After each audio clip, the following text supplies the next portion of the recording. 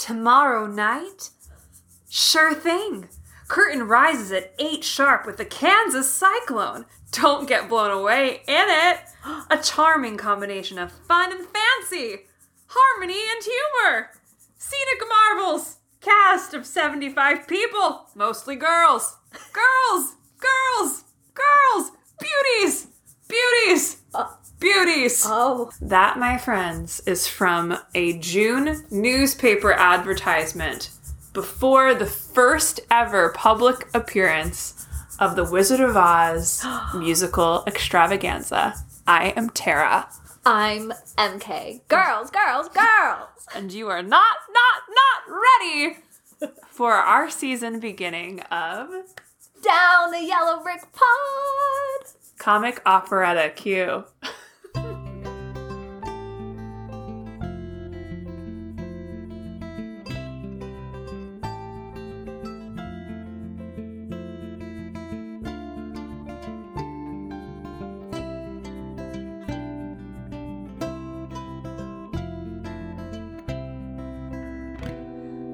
Welcome back, listeners. It is so good to have you back here in our Season 2 beginnings. And this is a pretty cool start that we're having for Season 2 because we get to now really see how the book came off the page. We started our first season literally only in the original text. We didn't steer too far away from the original L. Frank Baum, The Wonderful Wizard of Oz.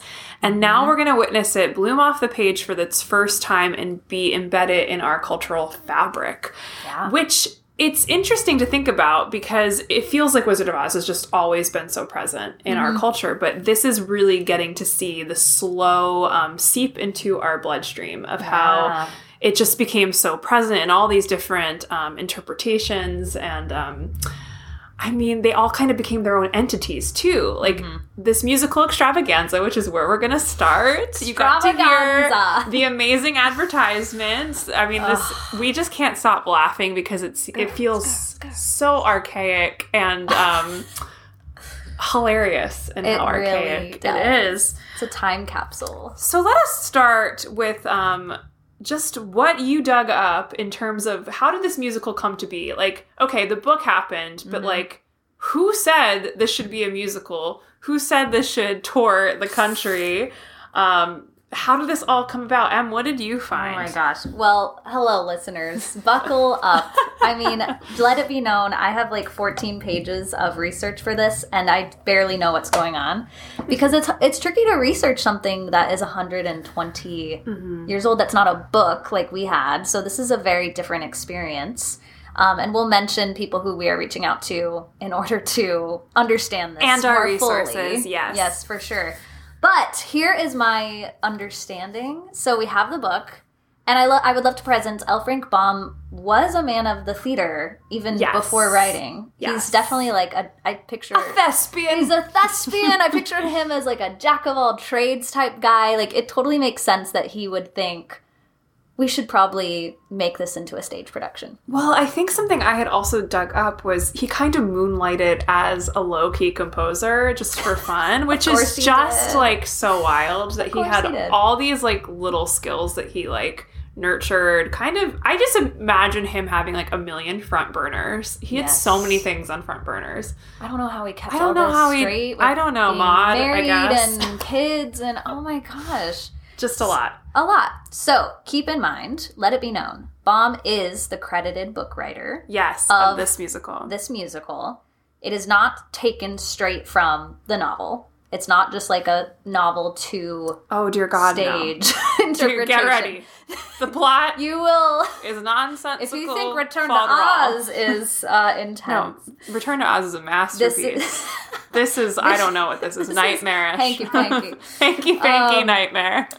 Later on, Glenn McDonough was hired on as a joke writer after Baum had finished the script. Because his puns were... He's the... We know, he's the most punniest man in the universe. He needed some cleaning up. Paul Tietjens wrote music that, as we'll discuss, was later most of it snip, erased. snip. Yep. But still credited. That's a big Still deal. credited. Still made a buck off of this Go Paul. extravaganza. W.W. Denslow returns. Welcome as back. our set and costume designer. And there will be drama later on in these relationships. Yes. Let it be known. And he was the original illustrator. Original illustrator of the book, right. So once they sort of got this all together, the music, the lyrics, the libretto, they submitted the package to the manager of the Chicago Grand Opera House, Fred R. Hamlin, who liked it, and he approached Julian Mitchell to be director, which I read Julian Mitchell was like one of the top-notch. He's the Jerry Zaks of 1903. However, Mitchell did not really love the script. Right. He thought it wasn't like glamorous enough. There wasn't enough spectacle. It was too small. However, he sent a wire that said, "Can see possibilities for extravaganza," which is a word that we will say many a times. So Mitchell, this was when he started bringing in new songwriters and began to cut many of Paul's original numbers. And with Glenn, they rewrote the script. They introduced new characters, which we'll talk a little bit about those specifics later on. And from what I found, it seemed like Baum was kind of frustrated with this and bummed. But he didn't really have, like, a lot of control, perhaps, over some of these changes that were being made. And he sort of just went along. I mean, it seemed like maybe he was, 1 versus 2 or 3 or 4 in this vision. Yeah, I wrote in a note of mine, like, oh my, there were too many cooks in the kitchen. Lots on this of cooks in project, the kitchen. and the original creators relinquished their control because this wasn't really their world. They did not know how to market this weirdly mashed up musical mutation thing they had going on, which we'll get more into. Musical mutation. But they didn't know how to put this World of Oz into show business. So Totally. I think they knowingly relinquish control, and also with frustrations. Like, it just, I guess it's any time you have to give up, like, anything that feels like a baby of yours that you birthed to other hands. Like, this totally took on a whole new life of its own. Right. In that. And Em and I keep calling this extravaganza like the old school Moulin Rouge, because if you know Moulin Rouge, which is now on Broadway pre-pandemic and will hopefully be back when Broadway does reopen. It was one of the shows that was doing the best. Hot. Girls. Beauty. That's what was in the papers. So it was doing really well, but also Moulin Rouge, it has a million composers to it. There's so many songs, Yeah, it's another kind of like mashup, and this is honestly, the extravaganza was a Tin Pan Alley Moulin Rouge. I love that. Which is kind of cool. I think that really helps paint the picture in my mind, because I will preface, I've been having a hard time imagining even what this was, like, other than looking at photos and trying Which to. there are few. There's not a ton. It's just tricky. But and they feel creepy. They just feel a little creepy. No. Like, it feels like you're looking at, like, a haunted mansion Go Google. version of Oz. But also some of it, though, is stunning. It's gorgeous if you remember, like, this is 1903, 1902. Yeah. This is not 2021. There's no radio yet. No. This was the entertainment of the time. Was it? This was how you would spend a night out on the town. Which is pretty cool. Okay. So the show did finally premiere at the Chicago Grand Opera House on June 16th, 1902. And then, it moved to the Majestic Theater on Broadway, which at the time was in Columbus Circle. Not true to this day. And I read that it opened on January 20th, 1903. It could be January 21st, but January 20th is my birthday, y'all, so this feels right. This must mean something. This must be. I know it was supposed to open. My soul is, like, in that show somewhere. It was supposed to open on the 15th. And I was reading, because I was like, you told me it opened on your birthday. And I was like, wait, it says the 15th. But then it got delayed to the 20th. It got delayed for me. This is what it was. It knew you were coming 100 years. 90 years 100 later. years later. It did run for 293 performances. That was a feat at the time. That was the old school Cats. That was like how Cats was in our lifetime. Yes. It was wildly successful, wildly popular, and it even toured with the original cast. There were so many iterations that we'll get into, but that is the main beginnings of my research. We'll get into so much more, but anything that you found of note, Tara? I'm sure you did. I'm sure you did. Well, I am blessed to be holding on my lap this book by Mark Evan Schwartz called Oz Before the Rainbow. Because this fine lad, Mark, if you're listening, Mark, went and took the time to really get the details of everything that happened before the MGM film, to be like, hey, like, Wizard of Oz was really popular before the MGM took off, which is important to keep noting because it didn't just appear. We just had an interview with Joseph Rubin, who reminded us, too, in the 30s when they were starting to talk about doing The Wizard of Oz, the MGM, how certain people were like, no, that's like, you can't do that. That's blasphemy against this 1902 production that was still in people's brains. Mm-hmm. Not that long ago at the time. I also remember hearing in something or reading in something that some people were like, Fred Stone, he must play the Scarecrow. And Fred Stone was like, it was like 40 years later. Yeah, he was in like no, thank you. Oh God, on his body, I can't even imagine. Yikes, but yeah, like that would be bad. He wasn't gunning for the role. Let's just put it that way. But this is like how we do things today. I mean, as we found out last week, there will be a new Wizard of Oz movie coming soon. We're not sure when. But, I mean, I can already feel myself tensing and being like, what's it going to be? Like, who are you going to have so in hard. it? So it's funny to think of the 1939 movie that has become ingrained in our brains. Like, people were against that at first because of this musical, as you mentioned. Right. Okay, so this... I think it's the first chapter starts. It's called Collaboration and Conflict, which is just great. It dives a little bit deeper into exactly what you shared. But I love this to start because it also sounds so very L. Frank Baum-y. He told 3 different versions about how the musical came to be. Of course which he did. is like, this is a common theme. Anytime we research Baum, it's like, oh, what version did he tell this time? He just had, I think his imagination was just overactive and he liked to, embellish stories, a little bit here and there. For sure.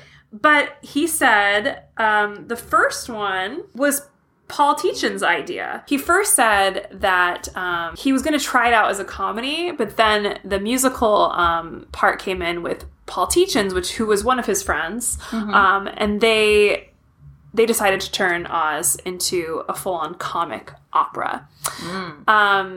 And then he said that Fred Hamlin and director Julian Mitchell were the ones to suggest to make it a musical extravaganza, which we will break down that word. What is an extravaganza, you might ask? We will break that down soon. And then Baum said this story, of course, in an interview later, that a lady suggested to me the idea of making the story into American fairy extravaganza, a proposition so audacious that it nearly took my breath away. So that was another kind of news reporter moment where he kind of...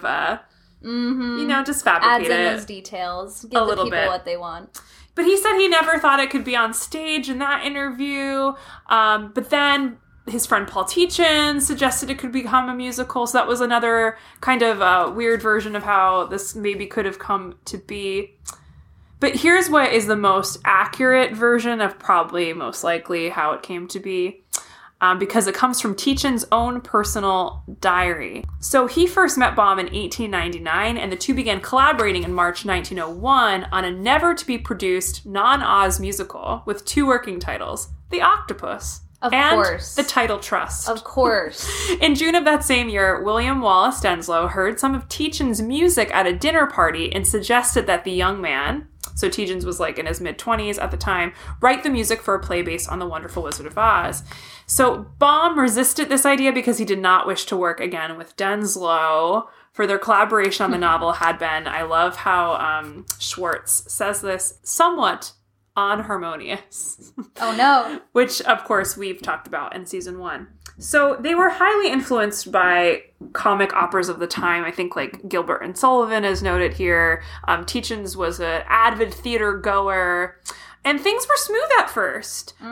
There is an account from Baum's son Robert, who remembers them all collaborating in their home on the lake, saying, the 3 of them cutting up like a bunch of schoolboys. Paul Tietjens would pound on a piece on the piano, and father would sing the words, or perhaps do a tap or eccentric dance, accompanied by the ferocious-looking Denslow. So at first, like, it was going pretty well, but difficulties started to arise in the money department when they were trying to make the splits and all of that, like, who would get more. I think Denslow ended up settling for less, and this is when they got producer Fred Hamlin involved at Chicago's Grand Opera House. And this is when they started pitching to Julian Mitchell, who was the director. Like, yes, totally. Like, he was the greatest showman of the day. Hugh Jackman. And Tietjens noted in his diary that Hamlin did not very much like either the book or the music of the Wizard of Oz show. But something appealed about it to him. And Fred Hamlin saw an omen in the word wizard because his family had been successful with a wizard oil. So he was like a insane marketer and, you know, savvy businessman. And wizard, that word, that's the word, strums up a lot. That's the hashtag. That's the hashtag. That it strums up a lot in our American, I think, obsession with mysticism and magic. Power. Yes. Yeah. And wizard just has like such it packs a punch. There's a Z. So he saw the marketing potential in this thing, but didn't really like the show. An American. The script that Baum submitted to Hamlin and Mitchell was never published. But there's a surviving copy. Where is it? That clearly shows the author's original dramatic vision, which was fairly true to the original novel, but quite different from what later came to be produced. Okay, the original musical is pretty much the same at the top. There is Dorothy, there is Uncle Henry and Aunt Em. We know Uncle Henry and Aunt Em will get cut later and just become a random father, I think, a father figure. And it was dialogue free at the top. It was all a pantomime, the cyclone, because that stayed. And then Country of the Munchkins was next, opening chorus there.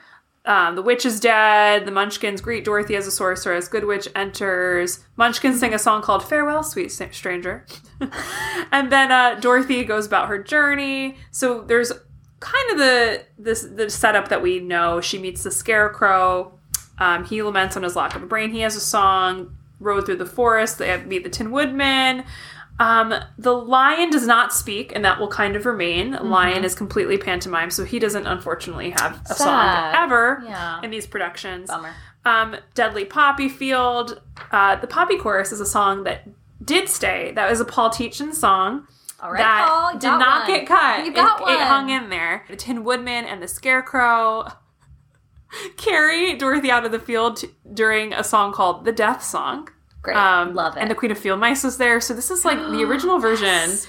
The only thing that was pretty strikingly different was there was no Wicked Witch. Such and a also, weird detail. The Guardian of the Gate is like suspicious of the Great and Powerful Oz. So there's some music that indicates that suspicion. He would be. Dorothy has like this longing song to go back to Kansas called I Know that she sings to the wizard. Very interesting.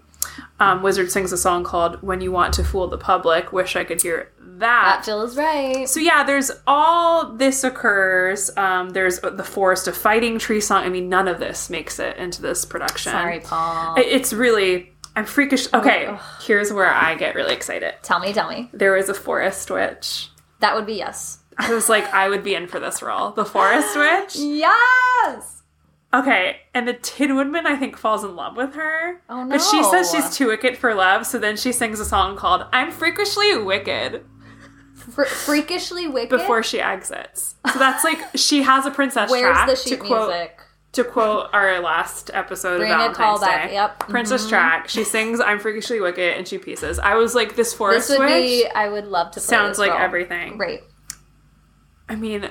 it just is so all over the place. Oh my god! I think this is where the Tin Woodman, I think, also is reunited with like his long lost love in this one, in this version. Right. Yes, he is his long lost Munchkin love. He's reunited with, and he becomes king of the Munchkins with her at the end of this. Get it?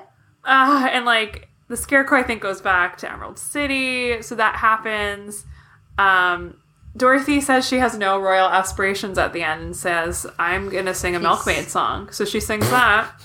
Milkmaid. And then she clicks her silver shoes together 3 times. So the shoes are in this version. There they are. And they're silver, yes. The show ends in Auntie M's embrace. Okay. Okay, so, like, none of this basically happens. But Right, that this was is a whole other version. the original script that pretty much is close enough with, like, kind of the omission of the Wicked Witch of the West. That's it's the biggest thing. pretty close. Like, Yeah. Oz is still there. We didn't really talk about Oz, but he's still there. The giant head is also... They only did the giant head, which is interesting. They didn't choose to do all the other Budget. archetypes. Budget. Which is interesting, because that's what kind of happens later on, and we only know the talking head in the MGM film. Right. The main thing that did happen, though, in this version that will go on into the other version, which I can't wait to hear you talk about that plot, is that Dorothy becomes a little bit older. Like, she's now a teenager, we're thinking, but she's not as well developed as she was in the book. She's not so refreshingly direct. She's kind of scrubbed to be squeaky clean damsel in distress. That like, feels that right, starts to come in, which kind of carries all the way out throughout to the MGM film. Yes. Dorothy kind of loses her, like, her Girl Scout badges. For sure. Because that's, 1900s. Gosh, how women were expected to behave. Can you just see my note? My role, Forest Witch. I have the Forest Witch circled, and I wrote my role. Tony Award winning. Yeah, I really found to be the most interesting thing of this iteration was the Guardian of the Gate questioning the wizard's power. Yeah, fascinating. And they also said he kept his balloon at the ready whenever he'd have to make, like, a quick fly exit. dart out of there. I was like, oh, this is cool. I was like, what a cool version that never existed. I know, I'm bummed. But they were really excited about how they could use the chorus in this version, like the Munchkins, Poppies, Fighting Trees, Hammerheads were in. Bring Glinda's those Hammerheads bodyguards. Glinda's bodyguards. Ooh, they're fierce. Okay, so that was the original version, but now Julian Mitchell's incredible. like, absolutely. Excuse me, we're not doing that. We're not doing that at all. I'm going to change this whole thing on up. No. So then let's define an extravaganza. Let's define let's do it. this bizarre Because that was how it was marketed. element. Yeah, it's like a million musical theater and opera and burlesque elements. So, Yeah. How would you define the extravaganza? Oh my gosh. Well, not a literary definition, but to me, an extravaganza feels like almost a circus or a fair. It totally is. Or like there's lights, there's going to be crazy costumes, there's going to be colors, you're going to feel overwhelmed. It's a spectacle. Is it about the plot? I think the plot does not matter. We are shaking our heads. If you leave and you have no idea... We were talking about this with Cats. If you leave and have no idea, that's fine. have no idea what happened, that's not the point at all. If you were focusing on the plot, You missed it. Like, you missed something. You should just be like, in this time, they didn't have entertainment to go home to. No. As we were talking about earlier, and as we do, we have so much to choose from. So it was just like, we're in the theater, we're around people. It was like 3.5 hours long. You could talk. You're escaping. You could talk to the stage, too. Like, that was also something. Encore! You could yell encore. There was, like, a dialogue between the audience. I picture it as, like, an experience. Whereas, maybe more so when I go to the theater now, I want to be really polite. I want to be quiet. Yeah, sure. Unless it's, a specific type of show. Yeah. And I know that there's unspoken rules, There's unspoken rules. They've typically put, for the most part, a lot of thought into the development of this, everything making sense. But I feel like if I were living through this time and I went to see the show, I would probably be drunk going to it. I would be, like, dressed in my finest and just... Well, in the New York Times review that I read about this, there was truly a line that was like, more tights than you could ever imagine. That's what it was about. People were very focused on that, that you were seeing kind of a more scandalous nature. Yeah, this extravaganza, just to, like, name some technical terms, like, totally hodgepodged comic opera, farce comedy, so, like, this broad... kind of comedy with, like, plot, we're just throwing out the window. No plot. Pantomime, which is dialogue-free moments in the show that rely on, like, extra read all about it movements. Extra. Spectacle, again, plot doesn't matter. Like, using a lot of people and bodies on stage. Overemphasizing, being colorful, elaborate, all of that. Special stage effects. Vaudeville, which is, like, unrelated music, just... joining together in short sketches, which totally happen, especially we'll get into Fred Stone and David Montgomery. They were a comic vaudeville minstrel show team that basically just brought in their rep book into the world of Oz, which is so random. That's like me going into Wicked. Let's just say this. That's like me going into Wicked. I'm like, you know what? I don't want to sing Defying Gravity. Can I sing this song that I sing all the time? It's called Gimme Gimme from Thoroughly Modern Millie. Can I sing that instead? Can I do that? And they're like, sure. Yeah. Do it. So that's like kind of what was happening with the vaudeville element. Burlesque, definitely, especially in the scantily clad poppy girls. The legs. Give us the legs. Yes, I love racily clad is what they wrote in this book. Oh, yeah, and this is something to note. A lot of the chorus girls played males as well. That was pretty typical of the day. And, of course, we cannot forget minstrel shows was a big part of this, which 100%. Centers around imitations of Black Americans. Stereotypes. So stereotyped. Includes blackface. So this is a big stain in our musical theater history because, as we know, minstrel shows are a big influence on musical theater in general. But it's really unfortunate and hard to talk about now because it's such a over-the-top stereotype based in no reality. Except white people getting entertainment value out of it. Exactly. So that is a huge part of this, and we will note now and here, we are unsure of what songs in this musical that perhaps were even in blackface. We're not quite sure. We've seen some photos. One photo makes us question if there was blackface in this production. They typically, and I'm saying this as just a trigger warning in front of it, they typically, in our research, use the words coon songs, which is words I would never use, and that's what we've been seeing as some of the ways to describe some of the music that is mixed into this musical extravaganza. So not to bring us completely down, we have to hold that as that was a part of this. For sure. Yes. Okay. I wrote plots. Boo! Just like no plots. We talked about this with our interview with Joseph. Yes. About how Tietjens was just like, I will never again do anything like this. I feel sad for him. He went through it. He just wanted to be a composer, and he tried his darndest, but it didn't go well. It didn't go well. There's a note in here that his diaries just kind of abandoned the time when they were putting up the show. Yeah. And Joseph shared with us that he had heard he had a breakdown. So that's not in this book, but that makes sense to what we're seeing. But yeah, you're completely right. This resembled a huge circus element. Like, this just feels so circusy in every element of it and all over the place. And Baum was just kind of like half in, half out. I could see that. Yeah, I think he was excited about the possibilities of this, but like also queasy about what this was doing. I can't imagine having created this world, written the novel, and having to sort of let go of control and have so many people see it and be at the whims and mercy of the theater. And going back to what you were mentioning earlier about the quarreling over royalties, which like began even before it premiered.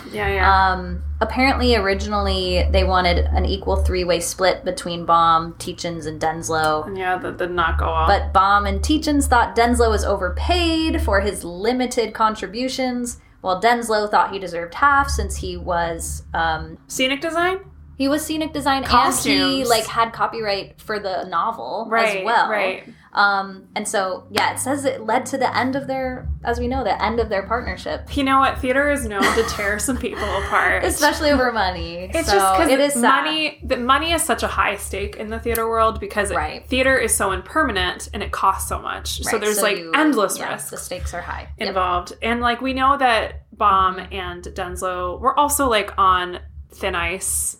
Mm-hmm. Before this, they've kind of always skated off into not so stable waters. Yeah. So I'm not surprised. I'm not surprised that this whole world of showbiz would ruin their relationship. Not surprised. It's ruined many relationship. Friendship.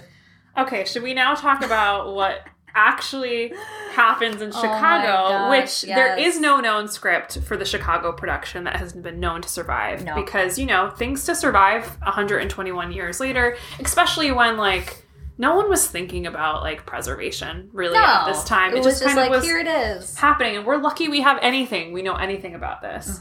But here we go. Let's one tag team. Oh my gosh, let's do it. The original synopsis. Yes.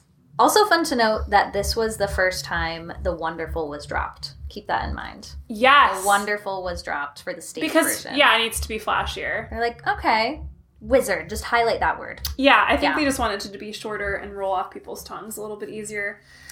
All right, here we go. So we're going to start on that Kansas farm. And There that it is. pantomime totally does stay in place. Yeah. But here's what I can't with them, and I'm sure you can't with either. I mean, we're going to love on Imogene. We love Imogene. Imogene the cow replaces Toto. Why, you may ask? Can't tell you. Other than a cow is easier for a human to play. Human to play. So Strange. I think there was some musical that used, like a musical operetta that used a cow before this time. So they they were inspired in by my memory, yes. using the cow. But Okay. here's what I loved.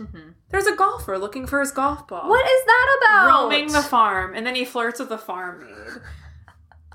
I just want Why? that track. Because you know that track, like, outrageously flirts with my me. musical theater brain is on. Like, you know, like when you get your breakdown when you're in the ensemble of a musical, like it would say like flirting golfer. Like that's what That's would all say. it is. And you get to create the character. And I'd be so excited to play that. So, as you mentioned, Aunt Em and Uncle Henry are not there, but No. she does mention a Ooh. father. And Gail. And Gail! Her yes! last name comes in because it's not Her in last the original. name. This is the first time which we were talking about the word gale. It literally just means a really strong wind. Yeah, it like was a pun, tornado. which I didn't So, actually know, there you though, go. until this. I did not know it was a pun.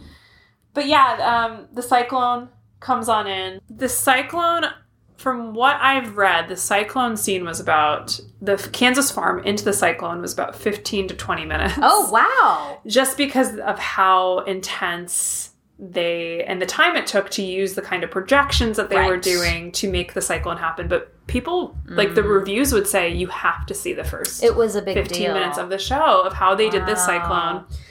But then they land in Oz.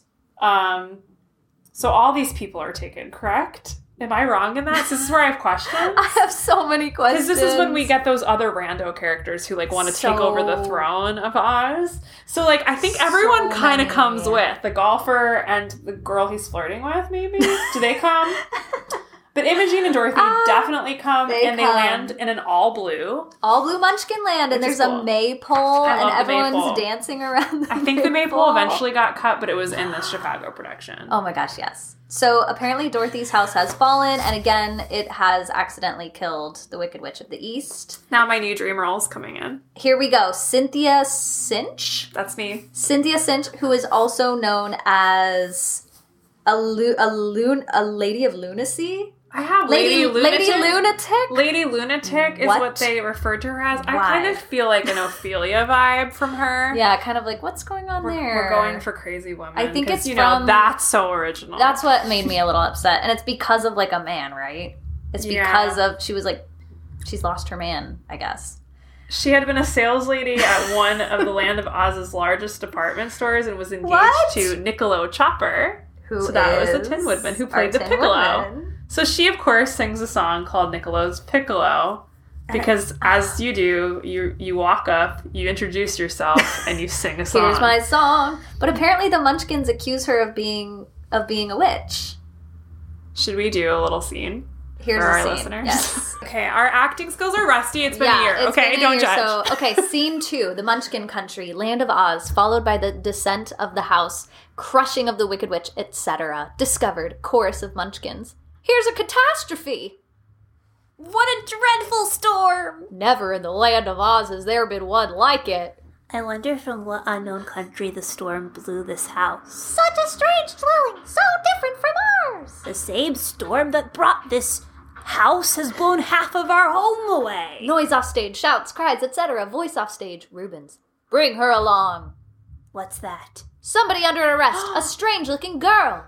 A witch, perhaps. The storm may have been her work. Enter Reuben and Simon with Cynthia. Who's Ruben? I don't know. Cynthia. Cynthia. Okay, listen to this. Cynthia suggests madness in her costume and makeup. Just a suggestion. What?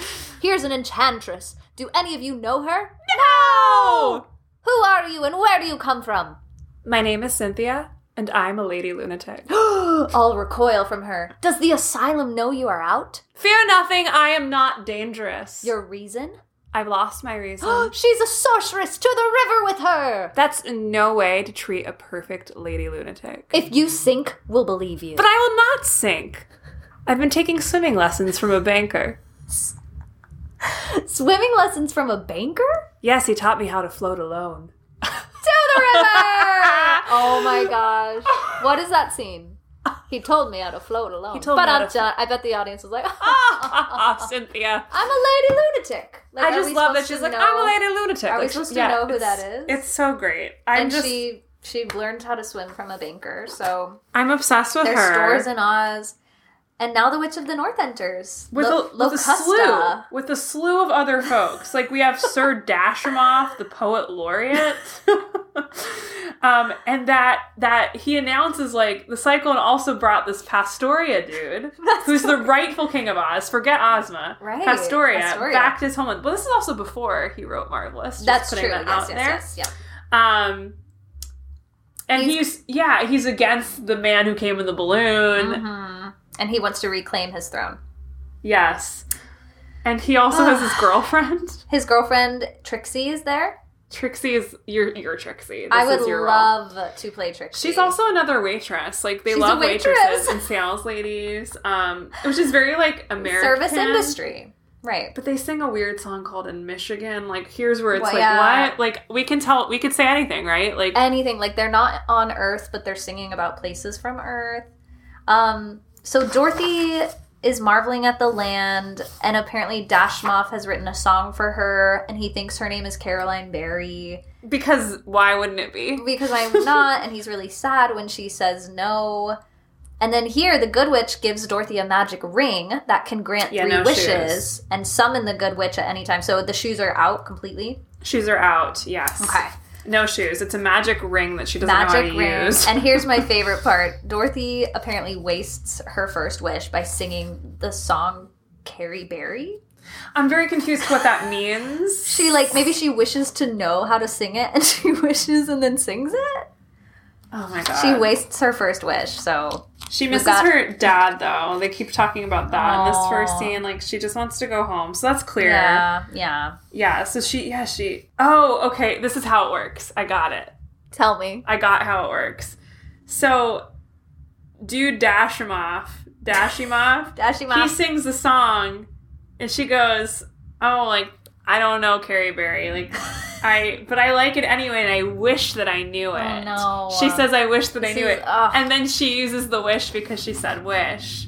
And then No. she sings the song because... And she's like, dang it. Yeah. My wish has gone. Then there's some guy named, like, General Riskett. General I think he gets Riskett. cut later. Like, so many of these characters don't last till Broadway. Like, They don't got cut. They get cut. Please know Trixie's last name is Trifle. Trixie Trixie Trifle. Trifle. And apparently there's a one-man army of Pastoria. They just have one man. And apparently the general is, trying to sell tickets for his coronation Oh, good. to He's finance profiting. some revolution.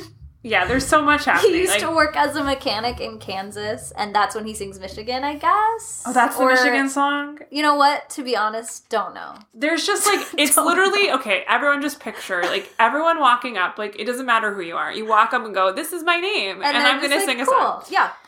And Okay. then we get on the journey. Here's the journey. And So- this changes, of course, over time, of what songs they actually sang. Right. We get the Scarecrow, we get the Tin Yeah. Woodman. These And songs they're going to see the wizard. change, and that stays close with Dorothy. Dorothy meets the Tin Man. Dorothy meets the Scarecrow, and that again is going to be that comic act of Stone and Montgomery and Stone. Actually, I think is what they were known as. Fred Stone, yeah. Yeah, Fred Stone, yeah. David Montgomery. Mm-hmm. Yeah, so that is going to be music that changes throughout time. Okay, and then The lion. the lion meets up with Pastoria, right? Yes, apparently the lion is there. He can't speak, as we know. Which Arthur Hill apparently still gave an acclaimed performance, even despite no lines. Get it, Arthur But Hill. they capture the lion, and they disguise themselves as a traveling circus, pretending the lion is part of their act.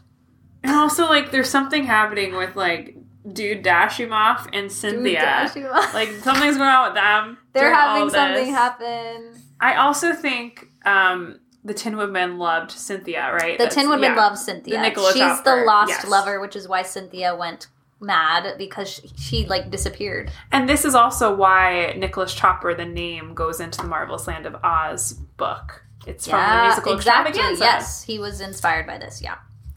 Okay, I really wanted us to sing this song. When you love, It I don't know sounds how it goes. really.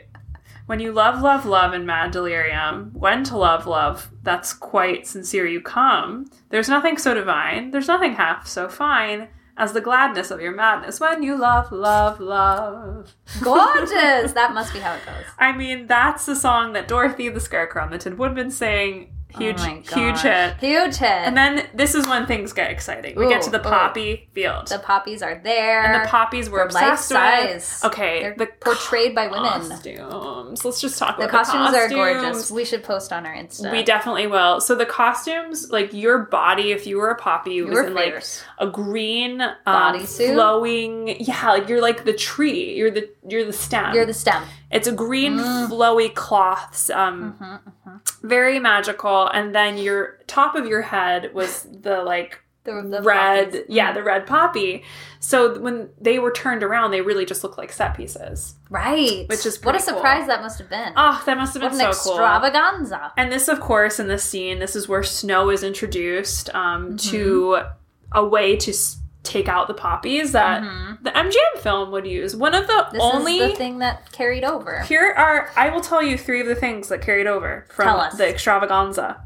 The farmhands, so having like a lively world in Kansas before going to Oz, Ooh. inspired the MGM movie. Yes. The snowstorm, saving Dorothy and her companions from the deadly scent of the puppies, and for turning Dorothy's adventures into a dream. Right. Yeah. Huge. That's huge. That That's was huge. embedded in this. Okay. So the poppies are full of opium, and they casual. They all fall asleep except the Scarecrow and Tin Woodman, and then yes, the Snow Queen, and it says her children. They, Oh yeah, they Snow Girl and Snow Boy. They appear in a sleigh pulled by a I've got reindeer. pictures. I've got This is pictures. Christmas I've got now. pictures. And all the sleeping characters are put in the sleigh and they are lifted up, and Act 1 ends. The curtain drops as they ride off into the snow toward the Emerald City. Yes, and Dorothy used her magic ring again to do this. Of course you did. So the Act 2 begins with the gates of the Emerald City. Mm-hmm. The Guardian of the Gate had a song that got cut. I really wish I The saw this Guardian version. of the Gate. Oh, his name was Private Gruff. Just saying. Love it. Okay. Private Gruff. Good to know. There was some like number done by the Relief Guards, which is apparently like the only like male number, like male ensemble number. It was like a traditional soldiers marching song called Hey Foot Strawfoot. Of course there's that song. So there's like all this fanfare at the top of entering Emerald City. The sleigh, yeah, they all come back in the sleigh. There's a character named Sir Whitey. I can't with Guile. him either. He's another one. He's a mad old inventor who scorns all magic. Yep. But he apparently is captured and is sent to the Emerald City dungeon. But he's Why is like, he there? He's like, the wizard's a fake. Oh gosh, so Yeah. they're trying to censor Yes. him. He's like, don't go to the wizard. Don't do it! Okay, wait. Here comes my favorite character. Oh my I have so gosh. many favorites. They're all great. Princess Weenie Tots. Here she is. She's also cut eventually. Bye-bye. But she's Pastoria's angel child. I think that means What? love child. Angel child. And I don't really understand her purpose. Oh yeah, like she's around when like the wizard is like showing off his lame-o tricks. Yeah, he has all those tricks. He's like again. something with an egg or in swords. I don't really know. He sings a song, Mr. Dooley. Yes, the wizard sings Mr. Dooley, and like we've read that the wizard was probably one of the more offensive Yes. characters. Stereotypes, He yeah. would take on different ethnic stereotypes, primarily like he did like Dutch German. Characterization. Yeah, and would constantly be caricatures. changing his appearance to fool people. So Yeah. God knows what that meant. Yeah, we don't. We really, don't know, yeah. and there's not honestly. There's not a lot that we're finding to give us specifics on that. I'm confused in this moment by Cynthia's Cynthia. back. She's like running around asking everyone, like the wizard and Pastoria, if he is her Niccolo. What? Wrote what? Like, don't you know what he looks like? I guess maybe she forgot. So she is really distraught because she can't find the Tin Woodman. Nick Chopper. Yeah, she sings a song with, like, all the girls about, like, the moon. Yep. I think that song was offensive, though. Okay. Don't want to look at the lyrics. And then does the Ball of Nation? Is this the Ball of All Nations? Yes, I think that begins soon. It says anywhere up to 12 songs are sung by various characters. Guys, like, this was a 4-hour event. Like, you were just at the theater. 12 songs? Wait, here comes the big one. The big one. The song that was the hit. This was the hit what of would the you show. Okay, what would you think a song from the Wizard of Oz musical extravaganza that would be a hit would be called? Like, it would be called, like, at least, like, Wizard, or Razzle like dazzle. at least like Razzly Dazzly Something Wizard. No, it is not. It's called Sammy. Sammy. Sammy. The end. And who is Sammy? No one knows. It's up to you to decide. But what was interesting about Sammy was usually it was sang to a specific person in a box in the theater, and everyone would fight and clamor over They wanted that ticket. But it's like, what? Marketing move. Total marketing move. Apparently now the wizard is performing a basket trick. Oh yeah, and this is when like all these like again numbers from different like it's a world nations ball, right? Yeah, it's Ball of All Nations. So offensive. Yikes! So that's what it like was. I was reading that somehow there were all of these like Irish people, German, Italian. Who's playing them? But this is not Earth. Like Oz has these countries. I'm confused. It's so confusing.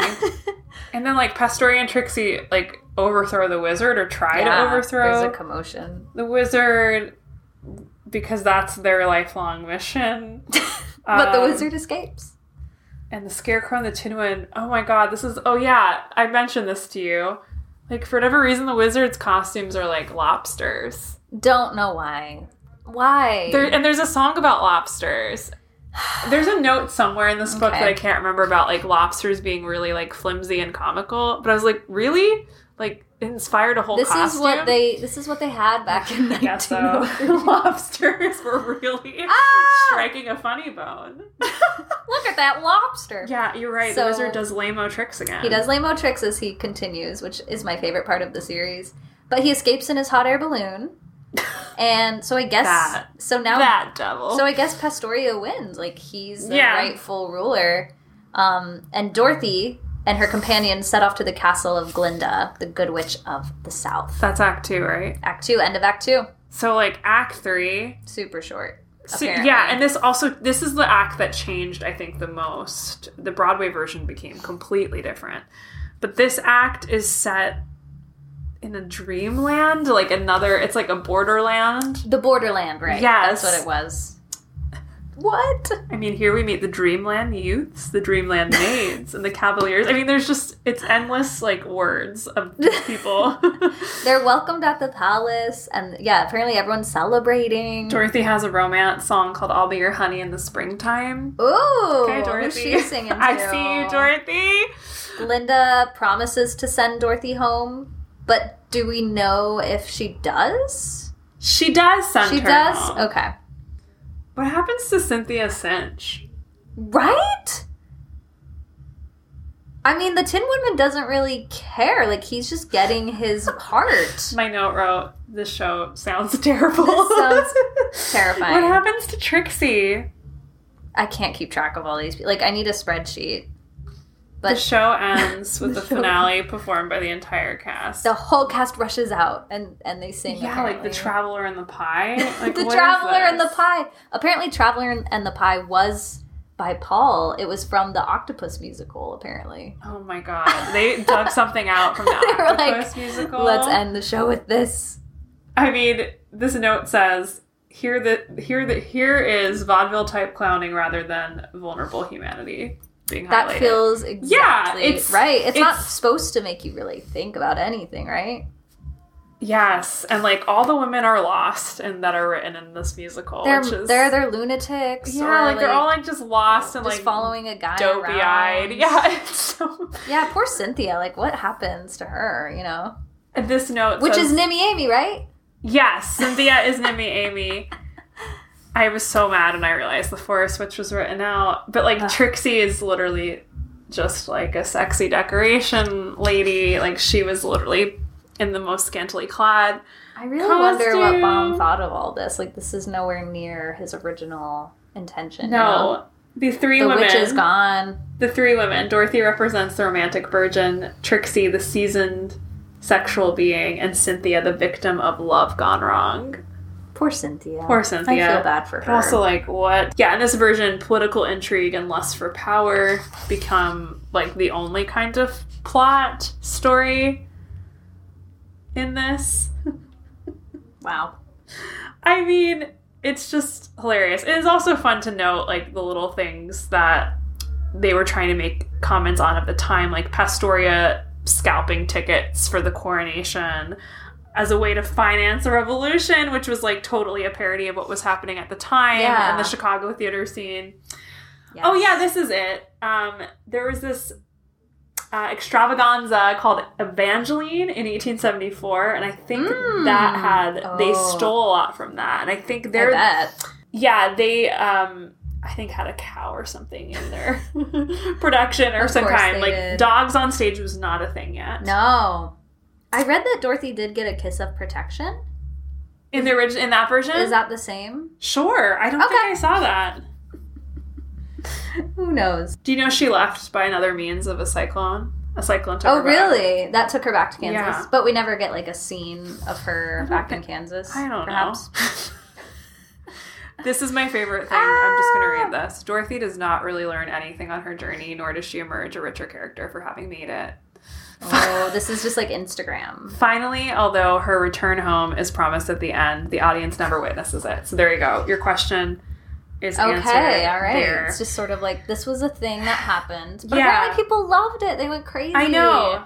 I think, like, we glue on to these kinds of things now. But, like, yeah, reading this kind of, like, realization that Dorothy didn't really have self-determination in this version. Everything is out of her control. There's no, like, she doesn't find anything within herself. I'm not surprised that she was portrayed that way back in the day. But I do wonder if Baum, I'm sure he was a little, perhaps, frustrated with that. Yeah. Yes.